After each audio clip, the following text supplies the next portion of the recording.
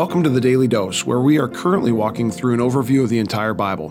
When a person understands the truth of how God has worked through history, their whole view on life is enriched with meaning, purpose, inspiration, and power. Let's listen to Pastor Steve Kramer, radio preacher for Christian Crusaders Radio and Internet Ministry. Our reading is from Genesis 22, beginning at verse 1. After these things, God tested Abraham and said to him, "Abraham." And he said, "Here I am." He said, "Take your son, your only son Isaac, whom you love, and go to the land of Moriah and offer him there as a burnt offering on one of the mountains of which I shall tell you." So Abraham rose early in the morning, saddled his donkey, and took two of his young men with him and his son Isaac. And he cut the wood for the burnt offering, and arose and went to the place of which God had told him. On the third day, Abraham lifted up his eyes and saw the place from afar. Abraham said to his young men, "Stay here with the donkey. I and the boy will go over there and worship and come again to you." And Abraham took the wood of the burnt offering and laid it on Isaac his son, and he took in his hand the fire and the knife. So they went both of them together. And Isaac said to his father, "My father," and he said, "Here I am, my son." He said, "Behold, the fire and the wood, but where's the lamb for a burnt offering?" Abraham said, "God will provide for himself the lamb for a burnt offering, my son." So they both went together. When they came to the place of which God had told him, Abraham built the altar there and laid the wood in order and bound Isaac his son and laid him on the altar on top of the wood. And then Abraham reached out his hand and took the knife to slaughter his son. A real nail-biter, isn't it? This episode does need to be read within the context of the whole Abraham and God story. It begins after all these things. You see, God had called Abraham and promised him land and descendants, and that his descendants would be a blessing to the nations of the world.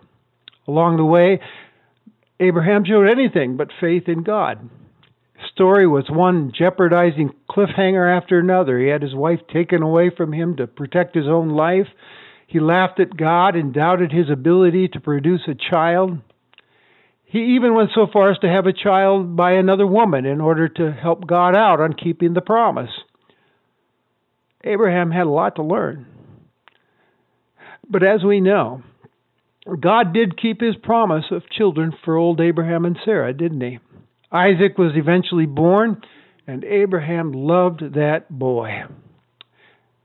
After all that, Abraham was a transformed man. He had learned he could really trust God. He was now convinced that God was faithful to his word and worthy of obedience. This story is Abraham taking his faith final, so to speak. It's described as a test. Does he love and trust God above everything else, even with his only son that he loves and treasures? And when you think about the big picture, what will become of God's promise of many descendants to be a blessing to the nations of the world if Isaac loses his life as a sacrifice? As we read the story, there's a great tension that builds in it, isn't there? Where is the lamb, Father, for the sacrifice? God will provide, Abraham said. They trudge up the mountain with Isaac innocently and unknowingly carrying the wood for his own sacrifice, following his father's lead. Uh-oh, this doesn't look good. What's going to happen? Everything is on the line. This story is a cliffhanger. We hold our breath. How is it going to end? Well, simply put, God intervenes and provides. As Abraham raises his knife to sacrifice Isaac on the altar, God stops him. Abraham hears bleating behind him, and as he turns and looks behind, he sees a ram caught in a thicket, which he used as a substitute sacrifice. God had provided it. In fact, Abraham called the name of the place, God will provide. How appropriate. God is faithful. He never makes a promise he won't keep. In fact, many years later, as part of his plan to restore the world to himself, God would provide again.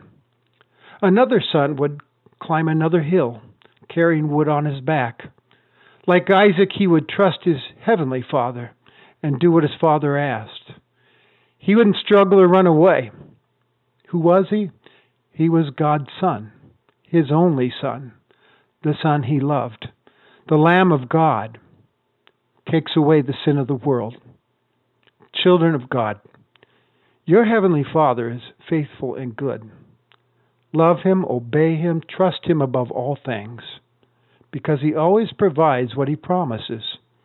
As the hymn writer testifies, great is thy faithfulness, O God my Father, there is no shadow of turning with thee.